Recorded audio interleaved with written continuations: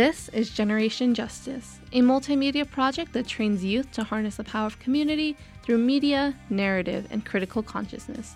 I'm Keneal Wanzo. In this special edition of Generation Justice, and in honor of Earth Day, we feature an Indigenous-led panel on climate justice. This panel was made possible by Climate Justice Alliance, a collaborative of community-based and movement support organizations which unites frontline communities for scalable, socially and economically just solutions to climate change. This panel is led by Julia Bernal of Pueblo Action Alliance. Speakers include some of New Mexico's amazing organizers and leaders, Leona Morgan of Nuclear Issues Study Group, Juan Reynosa of the Southwest Organizing Project, Benicia Albert of the Indigenous Environmental Network, and Congresswoman Deb Haaland. And stay tuned after the panel, when we will feature Reyes DeVore, co-founder, co-director, and community outreach manager for Pueblo Action Alliance. Reyes will speak about the work of protecting sacred land in New Mexico and the upcoming 3rd Annual Healing Circle on April 27th. Now, co-founder of Pueblo Action Alliance, Julia Bernal, begins the panel on climate justice. Good evening. Makawam Shim means welcome. Welcome you all into our homes here in the Tiwa territory. Albuquerque used to be Tijuan territory. Tijuan is like Tiwa-speaking people. Batush, thank you for acknowledging Sandia. Sandia, though, is a Spanish word. We're called Tuvshoitui, and that means green reed place. We settled really close to the river, and we're also really close to the foothills.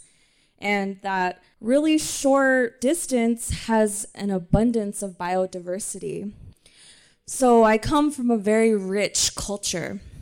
We also have another name for our pueblo, and that's Nafi. And it's not because of all the winds that y'all were experiencing today. It has to do with us being relocated many times. Our original pueblos were scattered throughout this area, and my people found refuge actually in Hopi. Half of them went to Hopi, and half of them kind of settled along where Isleta and Sandia is. And sometime they came back. They came back to where we're settled now. And the reason why they call it Nafi, dusty place, is because of the tracks and the footprints that kicked up the dust on their way back home. And so we have this history embedded in our language of removal, but of resilience. We have been fighting colonial law, colonial jurisdiction for many, many, many, many years. One of the first standoffs between the Spanish was in 1560. And it was my people with stones and sticks fighting against Spanish people, and also the Indigena de Mexico. And they were like, wait, we're both brown. Why are we fighting against each other? And then that started the mixture of the cultures here. So we're all related somehow. But I just want to say thank you to CJA for allowing Pueblo Action Alliance to experience this. Because we're a small grassroots organization, but we have a lot of heart. And we do this work is because we have passion, we have care, we have the nurture, we have the motivation to continue protecting land, water, and air. The reason why there's an environmental movement is because frontline communities are being impacted. I'm a young person, I'm 27 years old. And I've been learning a lot about what international and what spiritual solidarity mean. And I understand that because I'm rooted in a traditional system. The traditional system I'm rooted in comes from my people, comes from my clan. And the ceremonies, the songs, the dances, everything that we do and pray for isn't just for our communities. It's for the entire world.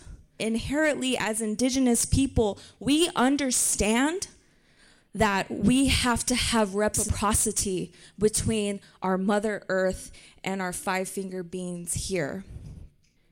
And so when we're talking about spiritual and international solidarity, We already do that on a ceremonial level, on a spiritual level. We are already doing that. But now we're transitioning into this modern day, modern time where we have to navigate through the systems that were never meant for us. The systems that were meant to exterminate us, assimilate us. And so look at us now. Brown, black, beautiful, educated, and we're using that Western education to navigate through that system, to better our communities. That's the ultimate goal. It's not about us, the self and individual. It's about the people. Nosotros gente. It's about our people. And we need to start seeing brown, black, beautiful women in these spaces so that way our daughters and our nieces can see them and be like, wow, I look like her. I can be like that. And she does it not for her, but for her people. And that's power, people power. And we have that. We inherently have that. When I was asked to moderate this panel, I just really wanted to speak from my heart, because that's what leads me in this work. And my heart has my clan, my heart has my family, my heart has the water. The water has saved my life. And so with that, now it's time for me to learn from all of these amazing people in this fight for climate justice, environmental justice, social justice, restorative justice. So sitting next to me is actually my cousin, Benishi Albert. We are Yuchi sisters, Yuchi with a Y. And I'm just blessed that we're coming together in this work. And it's beautiful. Benishi works with the Indigenous Environmental Network and originally is in Oklahoma, Yuchi, and Anishinaabe. So everybody give it up for Benishi real quick. Okay, moving down the line, we have Leona Morgan in the house. She is the co-founder of Dene No Nukes and also the co-founder of Nuclear Issues Study Group. Leona is Dene from Denete, and she's going to share her amazing work that she does because she's got heart too. And then we have the wonderful Congresswoman Deb Haaland from Laguna Pueblo. And just for you know, Deb, I voted for you. And then last we have Juan Reynosa with SWAP. SWAP in the house. Juan is Chicano. Juan is also our office mate. We share office space. And just shout out to SWAP. SWAP holds it down. They even gave us like a little office, and we're like, thank you so much. We're just going to get right into it. I know you all really want to hear what these wonderful people have to say. We're going to start off with Juan. Good evening, everyone. My name's Juan. I grew up in southeast New Mexico in an oil and gas town called Hobbs, New Mexico. So my living experience as a young person was breathing in a lot of smoke, refinery fumes, chemical factory fumes, seeing water contamination in neighborhoods where it got mothers of my friends sick. And just being able to look in your backyard and see a lot of the things that they're talking about on TV or in the books that I opened up in science class was really eye-opening for me. And as I've continued this journey of being an environmental justice organizer in New Mexico, I grew a big understanding that many, many people in New Mexico really had to deal with the same reality I had growing up, and they continue to do that, which is what led me to do the work that I do. I have 6 nephews and 2 nieces in Hobbs who I care so deeply about, and this is the work that I do for them, our next generations. In regards to just how we lead this work, we always refer to the EJ principles and the HIMES principles of democratic organizing, because that is just the roots of how we know we have to interact with impacted communities here in New Mexico. And so being able to travel up north to the Navajo Nation and talk to families who live in the shadow of the coal-fired power plants or around Navajo Mine We're going down to Mesquite. Community members are living around Helena Chemical Plant. It's really eye-opening to see that even though we have a lot of air blowing here and a lot of sun, we still are suffering the plight of extractive industry. And so I'm just going to roll down a few issues that I've been working on. One of the ones that I care about that I know Leona will be a little bit more articulate on is the HOTEC. So we definitely want to halt HOTEC.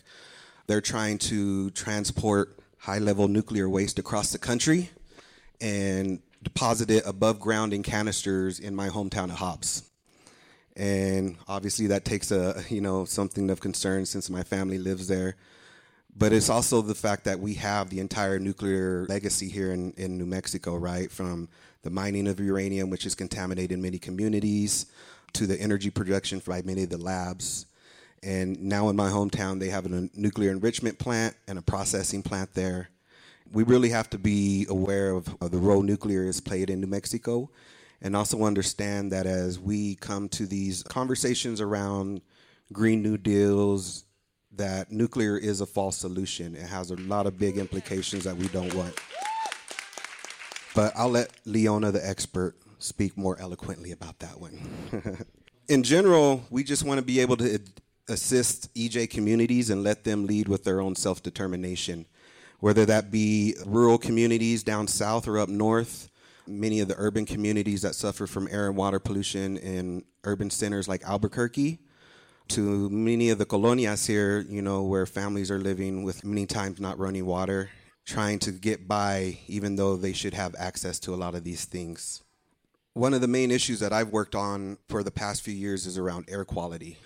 About 5 years ago, we led an air testing campaign that went with communities here in Albuquerque who are dealing with a lot of air quality issues from refineries, trains, cement factories, chemical plants, working with rural communities in southern New Mexico, working around the fertilizer plant that was letting a lot of chemical fumes there, to up north where a lot of the indigenous communities are dealing with the air quality issues from both the coal-fired power plant and the coal dust from the mining of the coal there. It's a hard fight because, as you know, New Mexico is very industry-ridden, but many of our communities bear the impact of the money-making practices that they do. Many people in Hobbs complain about the air quality, and oftentimes the rebuttal is that's the smell of money. But, there's also many other smells associated with that, illness, death. We have to do better than that. And so when I look at my community of Hobbs or many of these communities impacted by industries, of course we want to be able to transition to better, cleaner, renewable energy, but we also have to look at the people who live there and know that we can't leave them out of the mix. Many of my family members work in that industry, and I would not want to see overnight their sustenance get shut down because, even though at times we might look at the workers as adversarial, having conversations with many of them, they get it. Oftentimes we're put in a tough position where we have to be able to support our families while knowing that there's a contradiction in that being a part of these industries. And so to me, it would feel great to see those same people producing clean energy and being proud of that work and not creating unhealthy situations for their families. In regards to water, one of the biggest issues SWAP's taken on recently is Santolina. For those who don't know about that, it's a huge master plan for development on the West Mesa here. It's just another greedy plan where they want to come leverage tax dollars, but the more important thing is that if developed, they would be using 20 million gallons of water a day. We don't have that, right? In our arid desert, it's going to be either a choice of corporations coming in and using our water or us continuing to use them for our traditional practices that we have for many years now. We also have a big plume of jet fuel in our water here in Albuquerque, and that's a growing concern. And now we also just learned that Cannon Air Force Base has another plume there from flame retardants. And so the water is precious, and so we have to continue to look at that as an issue. And lastly, I'll just say that there's been a lot of talk around this Senate Bill 489 as something that could be an example of leading the country in a new way, but just to be quite frank, that bill didn't include a lot of the impacted communities' voices. It's also setting a precedent where nuclear can be used for a carbon-free future. And as I said before, that's a false solution. And so just to wrap up, if we want to keep continuing to pass policy like this, we have to take a step back, or at least the people who pass that bill, the big greens and others, they need to be able to take a step back and review the environmental justice principles and the HIMIS principles of democratic organizing and know that there's a firm reason why they're there. They have to respect the people who've been bearing the brunt of these industries all this time, and they are the solution, and they hold the answers for our future. Thank you, guys. Okay, so Juan talked about like the false solutions, right? Nuclear being a false solution. I think that's why it's really important that on a local level, we're paying attention to the bills that are getting pushed through, like energy-wise, making sure that communities have autonomy over what their energy grid is going to look like in the future. So since we're on the topic of nuclear, I think it's only best that we go to Leona Morgan, and she's going to share her work, and I'm really looking forward to what she has to say, so give it up. Thank you, Julia. Thank you to everyone. Thank you for inviting me here to speak. I'm very honored to sit on this panel with everyone here, and also just for allowing me to be in this space with you all. My name's Leona Morgan. I'm just going to make a little disclaimer. I'm not a member of CJA, but I'm really happy to be here. And so I think it's really important that, and some of the stuff I want to share really comes from years and years of work with my people, and also going out there into the world dealing with this nuclear, we call it the nuclear beast. But I'd first like to just introduce myself traditionally. She Twitch eating a schlet na biltni bushes chin kia ani dachi che twoglini dachinella. Shema Lena Jean Morgan will ya, Shaja James Morgan will ya. She Teho Toy Dan Nasha Ado Beldida Sinilde Akon Shagan do uranium mining do nuclear issues banashnish. Really, I just also want to acknowledge some of my people who have helped me to be here today. I really began doing my work organizing at UNM in the Kiva Club. And through the Kiva Club, I gained access to this world of environmental justice and the work that all of us are doing. I was really fortunate that I was asked to work for the Sage Council. So I'm gonna pick on my co-panelists here that some of my earliest training and all of the good stuff that I've learned as an Indigenous organizer really came from Lori Wiaki, Sunny Wiaki, Pam Malone, and this wonderful person right here, Benicia Albert. And yeah, wow, you got some applause. So I also really want to acknowledge, some of these things don't even exist anymore. I was really lucky that I was also part of the Southwest Network for Environmental and Economic Justice, and I was part of the Youth Leadership Development Campaign. And I was fortunate that there was these trainings for young brown people here in Albuquerque. And so some of my earliest colleagues, we've known each other for almost 15 years now. So I just wanted to acknowledge all of the good people who have allowed me to do the things that I am doing. First I acknowledge my parents, my clans, my ancestors, and of course these people here, and some of my new colleagues that I work with are not here, that they all helped me to go into this area of work. And when I started in 2007, I was I didn't even know what uranium mining was. It took me a year to understand this thing. We call it an extractive industry. We have all these technical names for it. Just to get straight to the point, it's the rape of our Mother Earth. These things that happen to our Earth, it's impacting us today. So I know BMWC would make the comparison of extracting coal as ripping out the liver of our Mother Earth. Some of our relatives up north in Saskatchewan, I just want to share a quick little story. I'm Dene, and we have some relatives up there in northern Canada who are Dene. And they have a story about uranium, that uranium actually has a lot to do with the weather and controls some of these systems, in the universe. Uranium is one of the earliest elements that helped to form the Earth. And what they said is that if we disturb the uranium, that's what's causing these things that Western science calls climate change. So they've had these stories for so long. They already knew these things, just like us here. We have our stories that have taught us that, we shouldn't do these things. So that's why after learning about uranium mining, I helped with the local community to successfully stop a in situ leach uranium mine, which is basically mining in the water. Yeah, in 2014, we stopped this close to Gallup. And yeah, after we won, I was like, I'm not going to fight this the rest of my life. We stopped it, and then I moved on to some of the other work, which led to founding Diné No Nukes, which actually our first meeting for this was on February 14th, 2014. It so happens to be the same day of the big kitty litter fiasco at WIPP. I don't know how many of you guys know about that, but that was a fire at a nuclear waste dump here in our state. And then Diné No Nukes also deals with this thing we call radiation monitoring project. So I help to get these things into the hands of people in places impacted by ionizing radiation.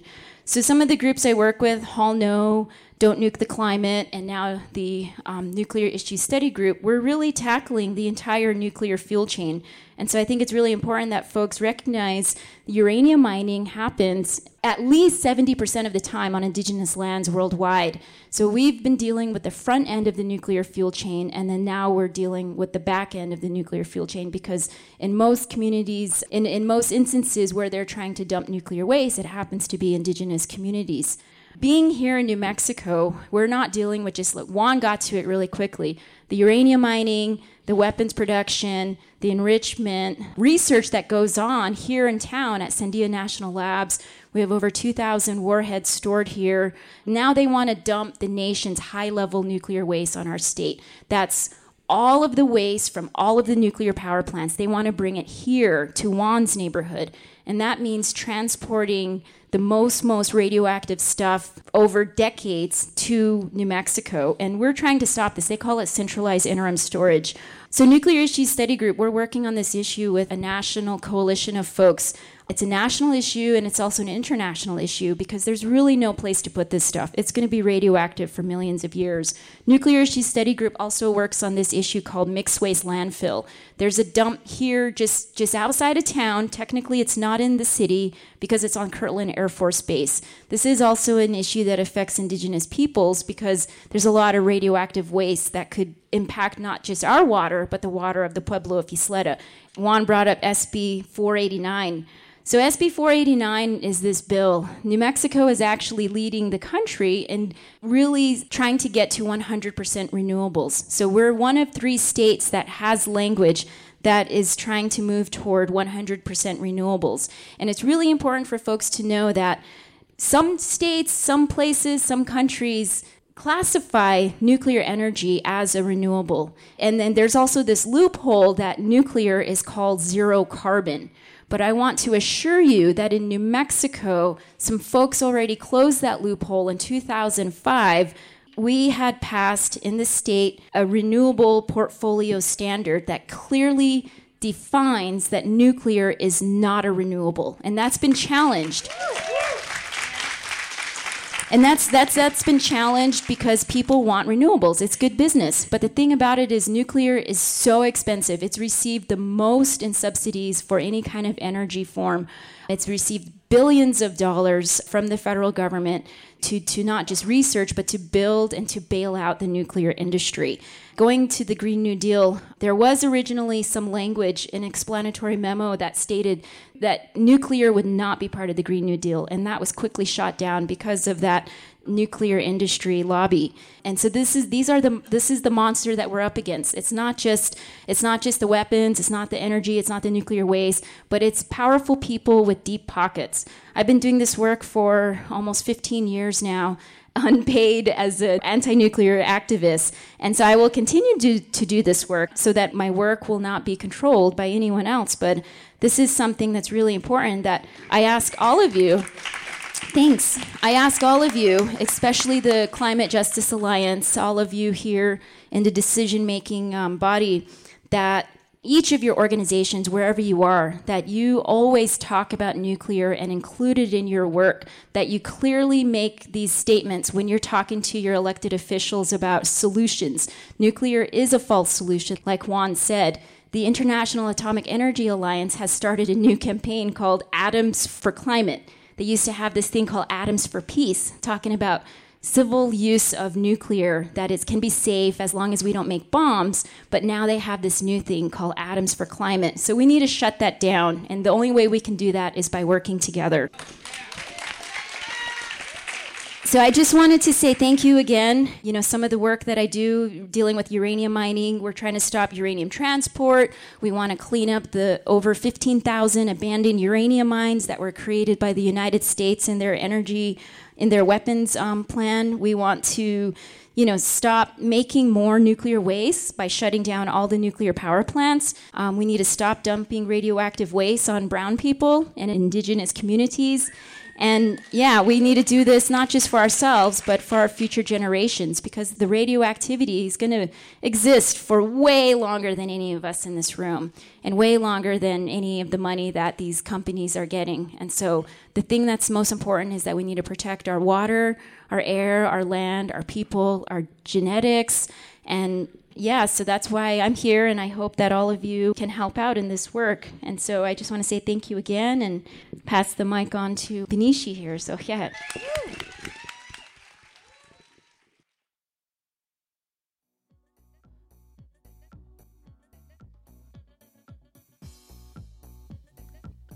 You are listening to Generation Justice, where tonight we feature an Indigenous-led panel on climate justice, featuring Julia Bernal of Pueblo Action Alliance.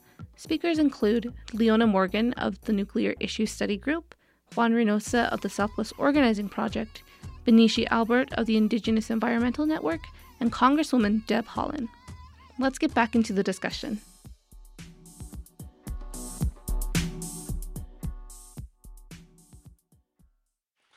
Thank you, Leona. And so our next speaker is the wonderful Benishi Albert.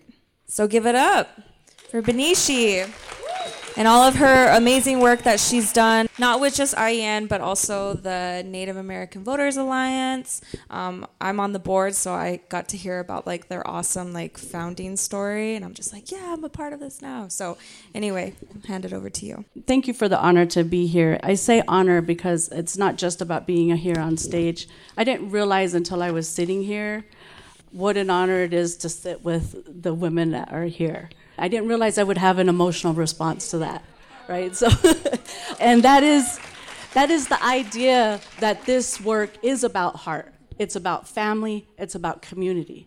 No matter where we are, what age we are, where we are at in our knowledge or development, we open the door and we invite people in because we need people to hold this work.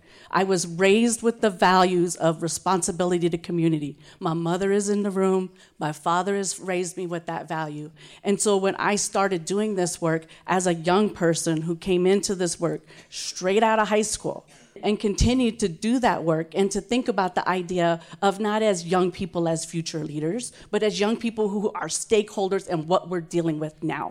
So the idea that now I'm sitting up here with Leona, who came into the work of Sage Council and protecting sacred sites as a young person, now see Julia and the work of Pueblo Action Alliance picking up work. This is a profound thing for me to sit here and be like, dang, this is badass. Anyway, okay, so back to my talking points. So my name is Benishi Albert. I'm with the Indigenous Environmental Network. IEN is one of the sort of founders of Climate Justice Alliance. This has been a big key part of our being and our existence and thinking about. And so it's a really great honor to be up here. And IEN came together with this idea that came out of the Protecting Mother Earth conference. The Protecting Mother Earth gathering happened before even IEN was a concept, right? And those communities came together and started sharing story and started seeing the same corporations that they were dealing with, and they didn't know because they were in isolation. When they came to that gathering, they started to see, hey, that same corporation that is selling you that ugly deal around landfills, they're the same corporation that's trying to sell that landfill to us too. The idea of we need to have a communication mechanism to share these stories, to share ideas, to start collaborating on strategies, that was the impetus of IEN. I went to that gathering as a young person, a week out of high school. Here I am, 29, I meant not say that long, but 29 years later. IEN is operated in the idea that Indigenous communities need to be the ones to share and tell those stories and to create the space and mechanism for opening up the seats at the table where those people can be at and share those stories, both in movement spaces such as this, but in other spaces, in environmentals, larger mainstream environmental spaces where those voices need to be heard at the UN level, at the national level, at the local level. That's been the impetus of our work and the methodology. And in that work, the piece that I'm going to share is just to share about some larger context about Indian country in general and some trends that we're seeing and have been for some time, but particularly in this time period of the current administration that we're in. From the get-go, we saw this move and shift to deregulation. And what did that mean to Indian communities? It meant that there was some push away from policies, enforcement of policies like the Clean Air Act or the Clean Water Act, and sort of deprioritizing them in agencies which had direct effect on Indian communities, and including some of the policies that were around Indian communities being consulted and brought to the table to talk about different projects were happening. We have continued to see this shift in public lands for private development, for development in oil and gas, for development in uranium, for development for liquid natural gas, like the deregulation of public lands, lands that were held in trust for Indian people being opened up for private development. That is actually something that is happening not only here in the US, but it's happening in Canada, it's happening in Mexico, it's happening in Brazil, it's happening in the global south. So this is not a trend that is unique to the US. This is a trend of the powers that want to stay in control saying this is what we need, and we need your governments to do it for us. We're also seeing this trend, particularly post Standing Rock, this trend of punitive measures against dissent and protest. That's happening in states across the country. That is a direct push on our voices, the people in this room, our voices. Those states who are doing that are saying, we don't want to hear you anymore. We don't want to hear you anymore. And now, because of the Green New Deal, we are also seeing states starting preemptive measures to say, not in our backyard, that Green New Deal is going to happen. I've made my home here in New Mexico for 24 years. It will always have the biggest place in my heart. But my home is in Oklahoma, and I recently left and moved back to Oklahoma. And I am now in the belly of the beast. I am in a squarely red state. I am in a state. The last governor declared a national day of prayer for oil fields. Oil fields, Google it. This is the context. They've taxed private homeowners cannot do solar in the community in their own home without being taxed. A lot of the most regressive laws were happening in Oklahoma before they started trending in other states. I had a whole other set of talking points to share with y'all, but today, Trump announced that he is approving the Keystone XL pipeline. That announcement was made today as an executive order. And he is basically stating that because he, as the president, is not a federal agency, he is not obligated to the federal laws and agencies. He's basically saying that the Clean Air Act, that all these environmental procedures, that it doesn't pertain to him. So again, even though we had a victory on Keystone Pipeline being shut down, this is the moving quicksand that we're always on as Indigenous people, that we have a victory and they come at us again, and they come at us again. And in the time when I went to that first gathering in 1990, to see that here in 2019, that we still have to deal with the same shit over and over. And it really is. Like, I feel like I'm in this constant state of pure anger, like we are not taking this anymore. And on the other hand, the absolute love that I have for the communities and the cultures that we all represent in here, and the livelihoods that we're trying to protect, the families that we're trying to protect, and the pure love and joy that I want our communities to continue to live. Like, that is what we're fighting for. That is what we're standing for. That is why we come to these gatherings and we share these stories. It's not so that we have to hear the stories sad and over again. It's so that we remember the love that we have for our homes and our peoples. And we remember that love. And we come here and we say, all right, what's happening over there? What are y'all doing? Are you winning? Let us try that. Hey, can you share with that? Oh, that didn't work? All right, let us tell you this that might work. That's why we come to these spaces. That's why organizations like CJA and alliances are here. It's so that we can come and share story, share strategy, share hope, and share love, and shut down the things that are harming our communities.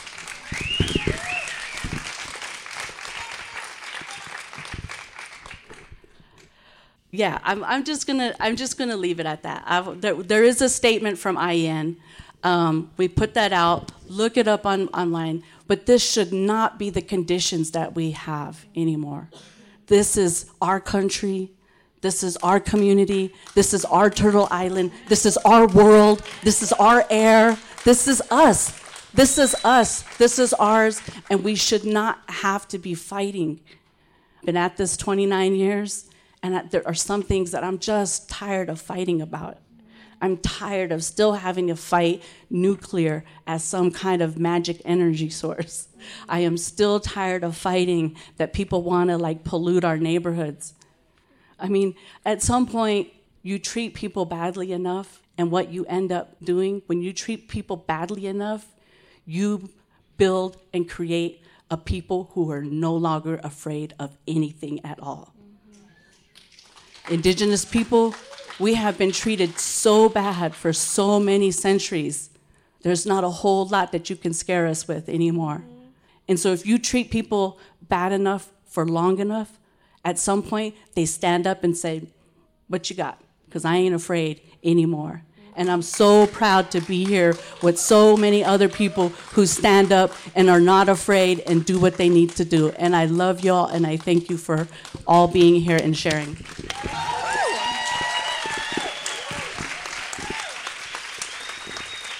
Yes. We're going to move on to Miss Deb Holland. Thank you so much. Hi, everyone.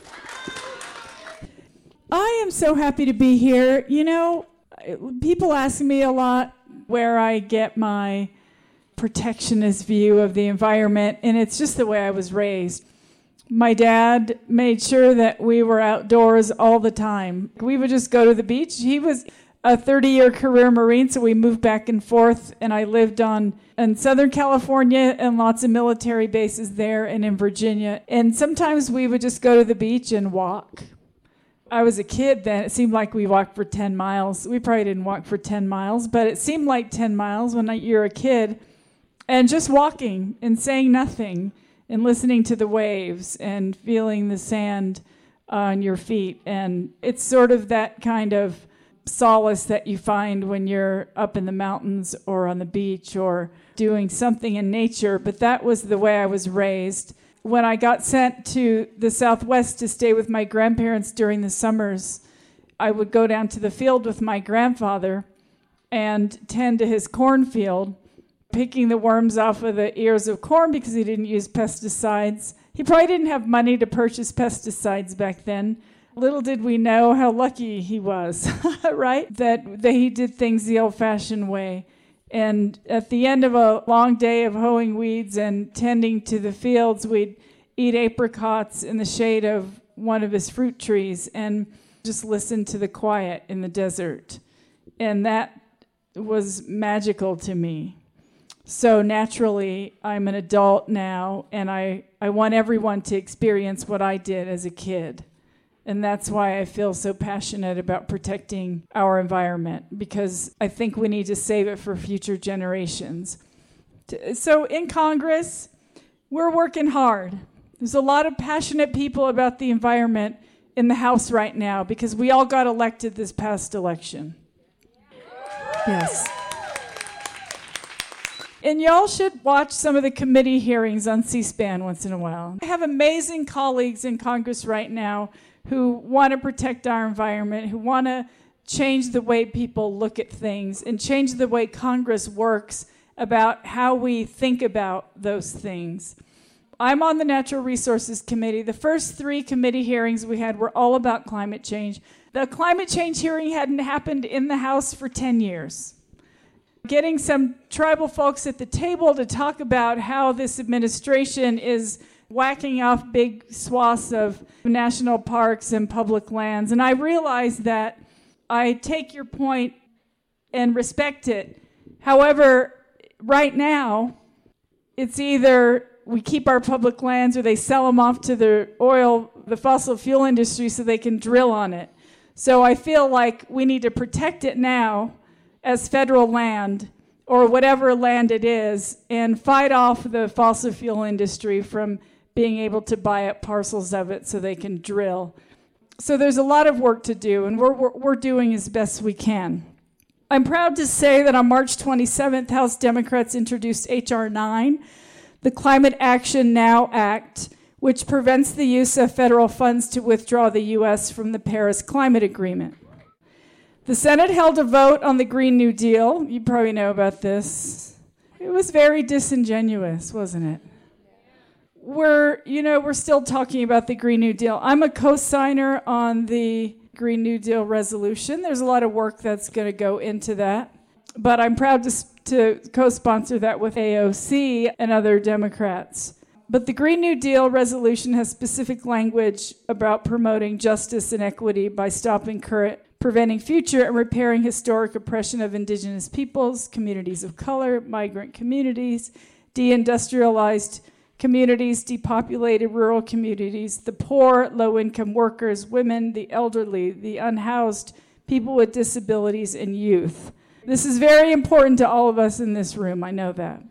As the Green New Deal develops, we need to consult and obtain prior and informed consent of Indigenous people for all the decisions that affect them and their traditional territories.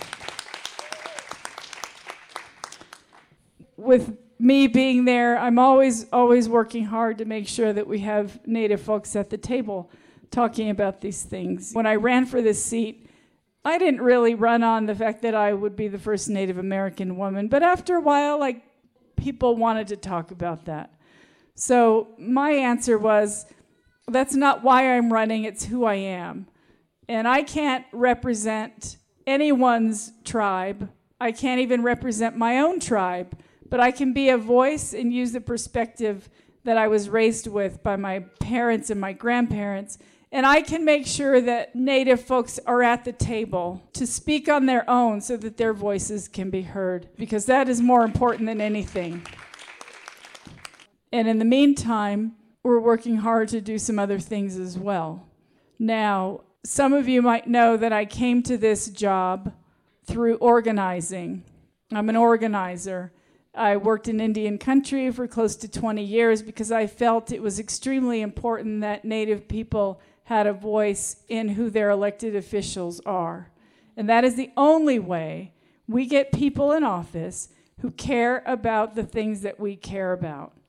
So it is of utmost importance that every single one of you are talking about this upcoming election, that you're making sure that people register to vote. It couldn't be easier now. You can go online and register to vote. If you know any young people, if they will be 18 by primary election or the general election, they can register to vote. We need every single person voting in this country, because if we had that, we would not have the president we have right now in the White House. So I'm urging every single one of you, this is political. And the trouble we're having right now, it's because we have people in office who want to protect the folks who are making money off of our environment, off of the degradation of our environment, and that needs to stop. We need people in office who care. We need people in office who know how to get things done. I want to make sure that every single one of you are clear in what your charge is between now and November of 2020. It is to make sure that every single person in our community gets out, registers and gets out to vote, because we have to get folks in office who will do something about climate change, about protecting our environment. So thank you all. Awesome. Yeah, give it up for our panelists. With that, let's continue to have each other's back on a federal level, on a grassroots level. Let's have each other's back because it's for the people. It's for us and all of us working collectively together on the ground or at the Capitol. So again, give it up for our panelists, all of the amazing work that they do for their communities, for us. Thank you, thank you.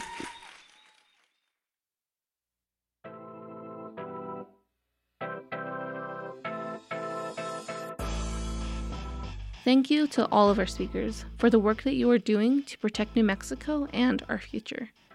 Your advocacy for the protection of the land is very important and inspiring, especially now when so much harm is being done to the earth.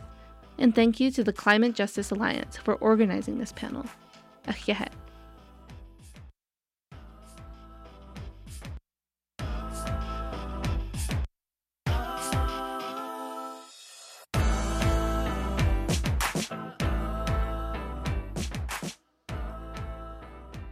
Reyes Javor is an enrolled member at Jemez Pueblo, but also has lineage to Laguna Pueblo Internet Nation. She is co-director and community outreach manager at Pueblo Action Alliance, where she was one of the original co-founders. Reyes has a degree in early childhood multicultural education and background in working with children and families on child development to help break cycles of trauma within families. She is a mother to an 11-year-old son who ultimately drives her compassion to continue this life work. Speaking with her about Pueblo Action Alliance's work and upcoming 3rd Annual Healing Circle is GJ Youth Coordinator Kateri Zuni. This is Kateri Zuni with Generation Justice, and right now I have the pleasure of speaking with Reyes Javor of the Pueblo Action Alliance. Reyes, welcome to Generation Justice. Thank you. Thank you for having me here with you today. And will you share more about yourself, please? My name is Reyes Javor de Noa. I am from the Pueblo of Jemez. I am a mother. I wear many hats within the community, but right now with Pueblo Action Alliance, I am serving as the co-director and the community outreach manager.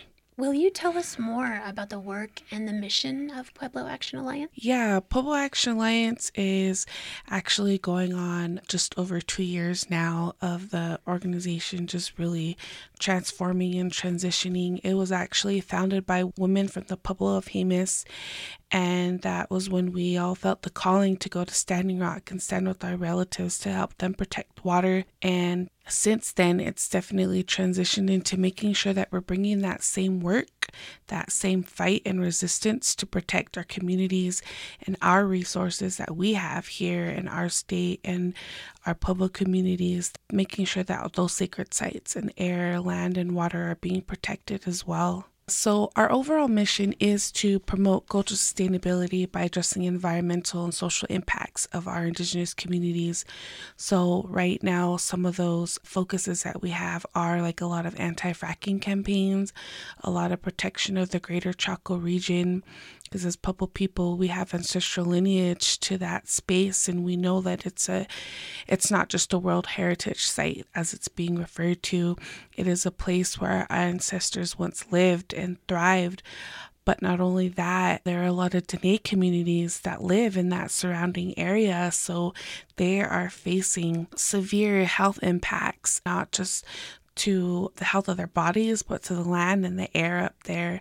And so we built a lot of really good connections and relationships with a lot of the Tri-Chapter House communities that are out there in the area, and we're very thankful that they have welcomed us as a Pueblo-centric organizations to be a part of that and spreading the message about how the Greater Chaco region is under attack.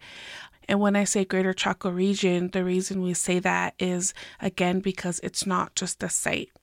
What's happening is bigger than that. There's so much more than the site that needs to be protected. There's a lot of spiritual roads and living communities. You have children and elders that are there that we want to make sure that we're providing and showcasing our solidarity with them. Tell me about how you see the connection between the land and healing ourselves.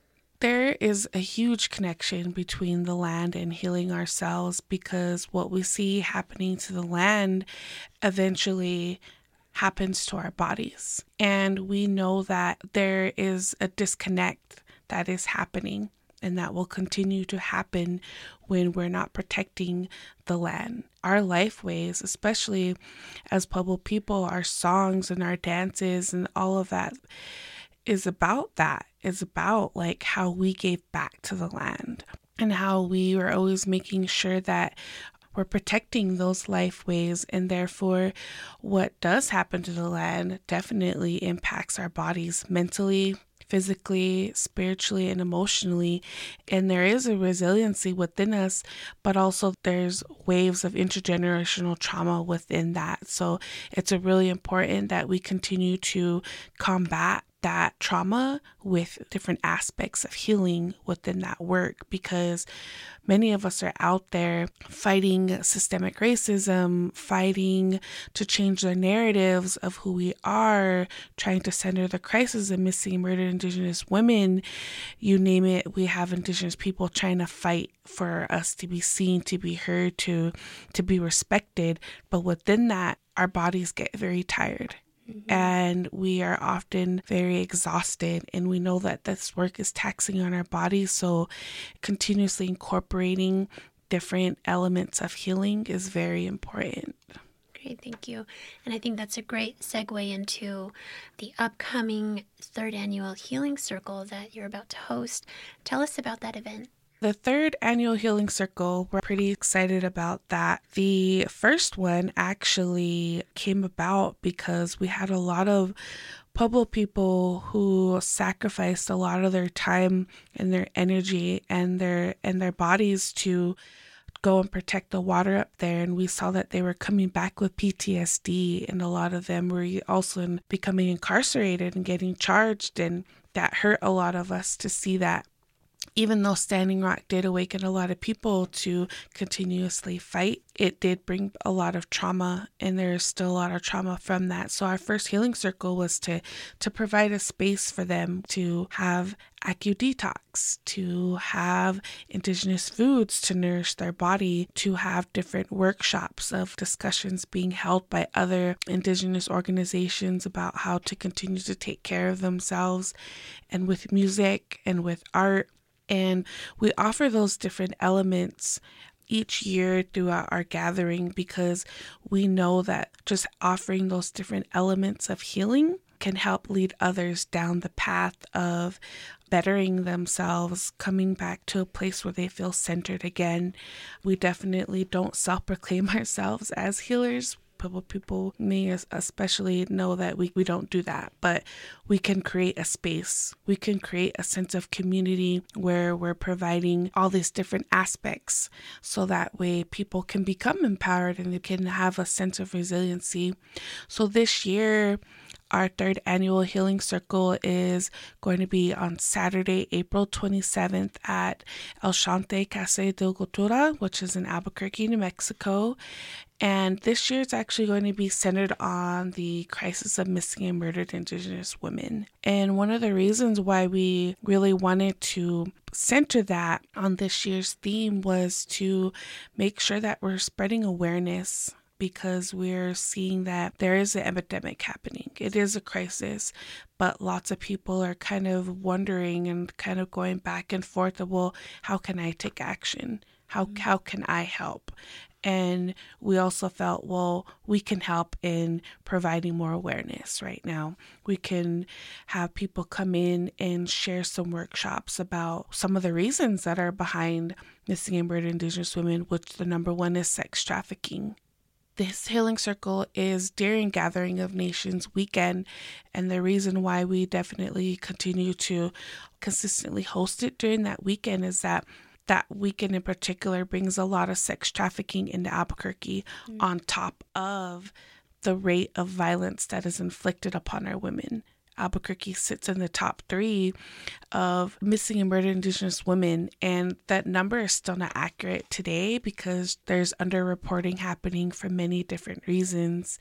And so we want to just make sure that we're again, providing a space for all of our people to come in and to enjoy that Acu Detox, to listen to workshops, to nourish themselves with indigenous foods, because we know that that food nourishes our body. Every time we get to go back home and have some either Indian tea or blue corn mush, it always feels good. It's like it's good medicine for our bodies. What are some of the particular parts about the event that you're excited about? This year, we're really excited to have our food being sourced from Red Willow Farm in Taos Pueblo. Oh. We're really happy that all of our food is going to be sourced from them and that we'll be supporting another group of women that are really combat food sovereignty and really trying to educate the community there. So we're glad that we're able to bring them down to Albuquerque and share what they're doing and share their food. I'm also pretty excited to have some of the artists. We're going to have Clara Natanaba from the Santa Fe area. She's a Dene sister who created an original song to honor missing and murdered Indigenous women. So that's going to be the first time that she'll ever perform that live for the community. So we're pretty excited to have her join us. That's cool. Thank you so much. Who's welcome to attend? So what's really unique about our event is that it's an intergenerational event, which means that it is for all ages, it's for children, it's for our elders, and it is a drug and alcohol-free space. It is a space for Indigenous people, but it is also open to other non-Indigenous allies that want to also be there in the space. We do welcome them there because, again, we are spreading awareness about missing and murdered Indigenous women. So we want to amplify that as much as we can so that way people are informed and that way our community members are also informed about that as well. And where can people go to find more information about not only this event coming up, but also the Pueblo Action Alliance and your work? So people can follow us on Facebook. They can follow us on Instagram, and we actually also have a website, puebloactionalliance.org, and there you'll also find our Cultivating Indigenous Resistance workshop. There's so many articles, so many things that are being shared and going through our social media pages that it's a lot to take in, and it's a lot to really absorb. And you're also hearing about the Bureau of Land Management, you're hearing about EPA and all these extractive industries and federal entities that we're facing. But our grandmas on the reservations don't know that. Our aunties, my nieces and my nephews. So we were really trying to make sure that we're investing in making that information accessible. So on our website, you'll find more information about all of those workshops, but also just kind of learn a little bit more about who we are and what we're doing and where we're going. And yeah. I think that that's such an important thing to do, is to create access and just digestibility for the information that you're talking about.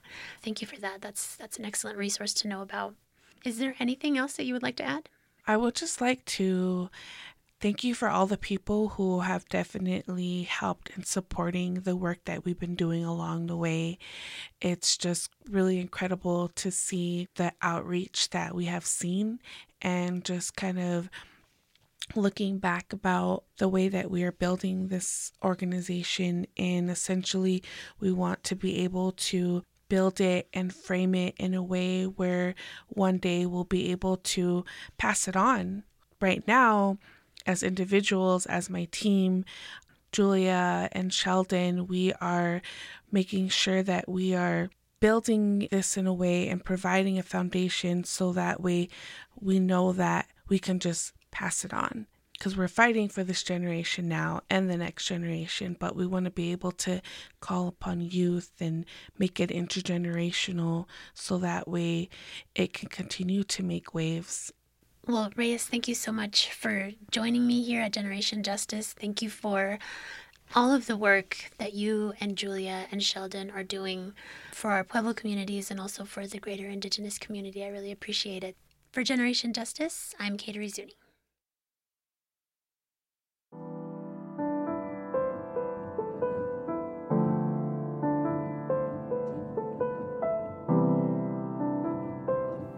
Reyes, thank you so much for the work that you are doing with Pueblo Action Alliance. It's so awesome that you are able to create a space for Indigenous people to heal and recharge while discussing important issues in our community. Thank you. We hope you've enjoyed this hour of Indigenous climate resistance. We'd like to thank our guests, Julia Bernal, Leona Morgan, Juan Reynosa, Benicia Albert, Congresswoman Deb Haaland, and Reyes DeVore. And we want to give a shout out to all of our youth producers. We could not do what we do without you. Generation Justice would also like to thank KUNM for bringing the voices of young people to you, KUNM listeners. Our website is generationjustice.org, where you can check out all of our multimedia work and listen to our podcasts, which are also available on SoundCloud and iTunes. We're active on social media. Find us on Facebook, Twitter, and Instagram. Generation Justice is funded by the W.K. Kellogg Foundation, with additional funding from the Kolnama Health Foundation, and of course all of you who have contributed to our project by visiting our website and clicking donate. Our opening song is Youth of the Nation by POD, and coming up on KUNM is Spoken Word, so stay tuned and join us next Sunday at 7 o'clock. Generation Justice would like to remind you that this program was recorded on Indigenous land. I'm Kenya Alonso. Thank you. Alakwa.